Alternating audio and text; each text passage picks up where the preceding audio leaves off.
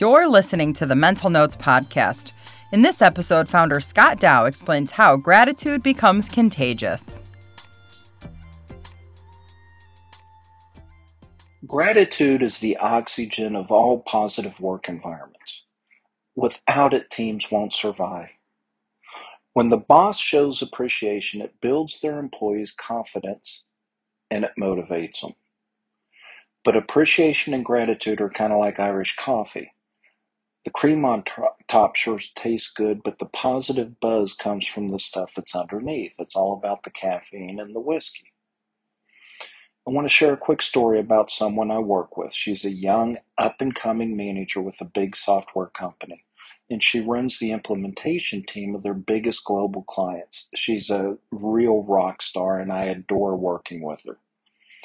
She describes herself as a boring tech nerd, and she worries about her lack of charisma. Now, she has nothing to worry about, but I've been working with her for once or twice a month for about a year. She was worried about her team burning out, so she asked me to sit in on one of her virtual meetings. So people started to log into this Zoom meeting from all over the globe. Some were at the beginning of their day and some were at the end. You could tell they were all beat. They all had really hard jobs. So she started the meeting by saying how proud she was of the team. She started with the cream, the sweet stuff on top. She talked about their recent accomplishments and the positive contributions they had made to the company. But then she got to the good stuff. She started by going around the virtual meeting room and she addressed each person individually. She had one specific example prepared for each person, where she cited a skill or attribute that she valued and she appreciated, and then she explained what that skill or attribute had meant to her or meant to the team. I heard about Tamara's willingness to offer others help and how that helped many of the team dealing with very difficult clients. I heard about Sergey's wry sense of humor and how that helped her and others keep things in perspective. I even heard about Ryan's skepticism and how that kept her and everyone else honest and on their toes. One by one, she went around the room and people started to perk up. Body language changed, the energy changed, and something else happened. People started to express their gratitude about each other. It was really inspiring to watch.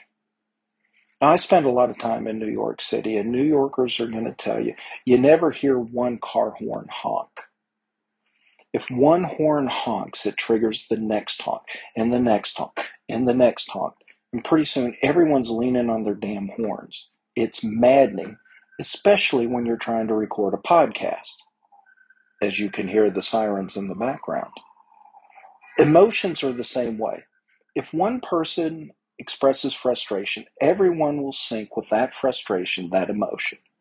But if one person expresses gratitude, and it's more than just the cream on top, if it's specific and has meaning attached, people tend to share their gratitude along with it, and magic can happen. Groups synchronize their emotions, and leaders can use that to drive engagement, even under the most challenging situations. And needless to say, I didn't need to contribute much to that meeting. She nailed it.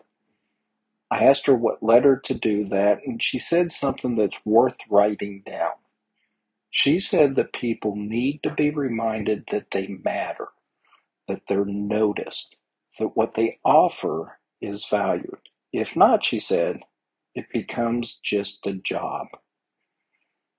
Now, sometimes a teacher becomes a student, and in that moment, she was offering me valuable coaching advice I can now offer you. Now, I'm not Irish, but I am a Scotsman.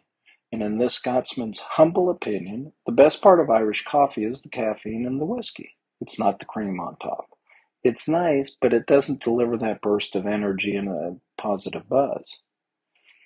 Now, I'm not suggesting we all go buy gift cards for Irish coffee for our employees. That's not the point. But think of your specific acknowledgement of contributions and the meaning you attach to each contribution as caffeine and whiskey. It's the surge and it's the positive budge. And remember, in New York City, you never hear one car horn blasting. Share your gratitude, make it specific, and give it meaning. Then let your team start honking away.